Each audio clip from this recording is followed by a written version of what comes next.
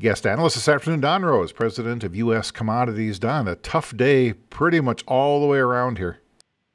Yeah, it really was. It was a kind of a risk-off type of day, and I think probably one of the dominant issues is option expiration on December positions in corn, wheat, bean oil, and soybean meal. So I think that took a lick to the downside, led by bean oil, that the market share, the oil share, if you will, just led the soybeans to the downside. Weather in South America, of course, is the other big issue. Not anything really different than we've had, although there is moisture in the system off and on all the way to the next 15 days. So helping the topsoil, not really a change in the overall pattern, but El Nino still continuing, but that's going to be the major focus. But certainly took some risk premium out of the market. I think particularly in the corn market, with China rumored to be buying some corn from Ukraine. So that was really at lower prices here, much like what's going on in the wheat market, just that Black Sea area selling wheat, now corn below the world market.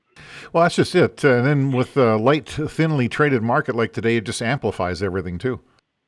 Yeah, it really does. It was a sputtery off and on type of selling all day long. Export sales on corn to start the day out were really not that bad at the upper end of the range, but wheat and soybean sales under what the trade was looking for, well under on the soybeans. And, this is the time of year, Randy, where our export sales really and our export shipments really need to pick up as South America really starts to come at us if they get a crop as we get into February. Livestock side, what happened over there? That was just ugly. Yeah, it was an ugly trade on the cattle market, and I think again it was end of the week here selling in the corn or in the cattle and the hogs. The cash market just continues to kind of struggle. Trade again picked up a little bit today, down $1. Mainly around that 177 mark. So it's one of these markets. I think the trade is realizing that we are going to have cattle numbers over a year ago, all the way through middle to the end of March. Their February cattle last trade was just over 171. There is a gap target on February just over 169. So about $2 more to the downside.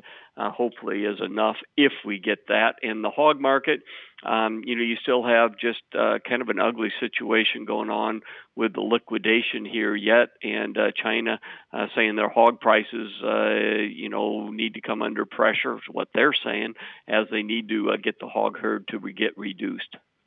Anything else we need to be aware of or talking about here?